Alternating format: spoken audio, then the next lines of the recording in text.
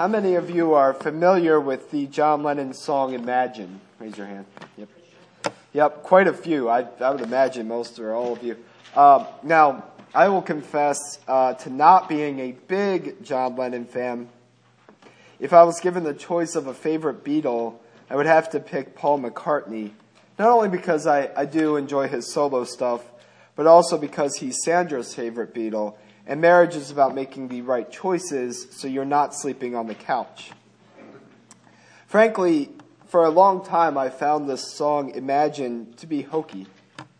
Once I was at an interfaith rally in Philadelphia, and there were folks from all different religious traditions represented.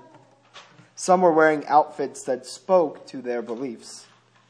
So when the line from the song, Imagine there's no countries, it isn't hard to do, nothing to kill for, and no religion's true came on, I cringed.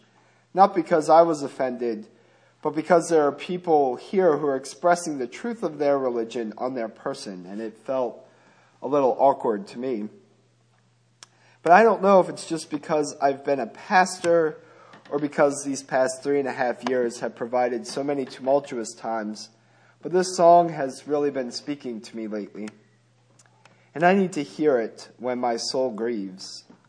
Through all the issues we've had, through Paris, through so many things, I think today of Jania McMillan. The story's kind of making the rounds. 16-year-old girl who died in a juvenile detention facility while in custody, and the details of her death have remained suspiciously hidden. And I don't, because it has been public, I don't want to antagonize, but 16 years old, another young person sacrificed to the belly of Moloch, and for what?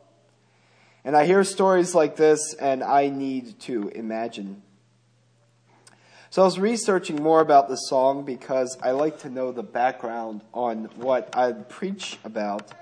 And in an interview given not long before his death, John Lennon said that one of the biggest inspirations for Imagine was a Christian prayer book given to him and his wife by Dick Gregory. And he said this quote, which I first read last week, and it has continued to leave me dumbstruck ever since. These are Lennon's words.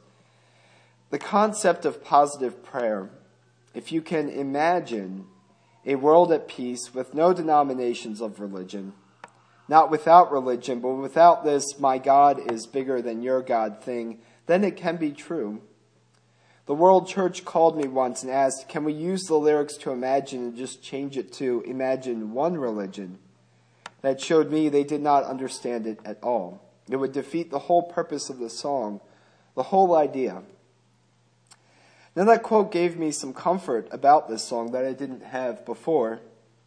Imagine a world with no borders, where people did not shed blood over a flag or how they prayed, where the poor aren't exploited and no one is crucified for their identity. It does not sound utopian to me. In fact, it sounds like the very real, tangible, possible kingdom of God. Last week in his first sermon, Jesus asked us to imagine. We get the tail end of that in the gospel, but I'm going to reread the critical part of it because it cannot be ignored in the context of what I'm preaching on. The Spirit of the Lord is upon me because he has anointed me to bring good news to the poor. He has sent me to proclaim release to the captives and recovery of sight to the blind, to let the oppressed go free, to proclaim the year of the Lord's favor. Today the scripture has been fulfilled in your hearing.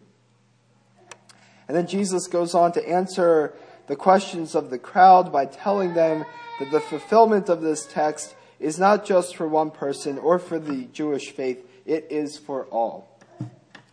He lists examples of the prophets helping not just the Jews, but also the Gentiles. Jesus' ministry is prepared to break boundaries. Jesus' ministry is ready to imagine.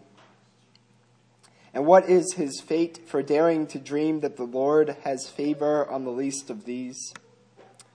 Well, the show ends almost before it begins as Jesus is nearly driven off a cliff.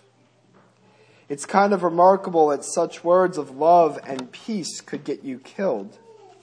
But it would happen to Jesus anyway, just as it would happen to John Lennon.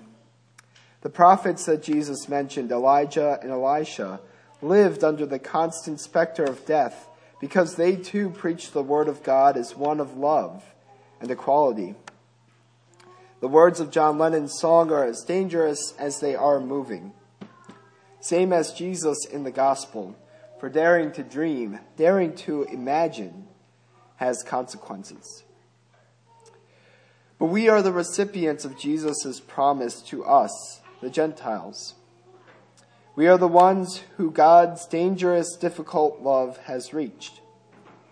We do not have to imagine when it comes to the gospel, for the gospel transcends our race, our language, our nation, and any barrier we can think to throw up. Because of what Jesus has done for us, God has given us the power over death with the promise of new life.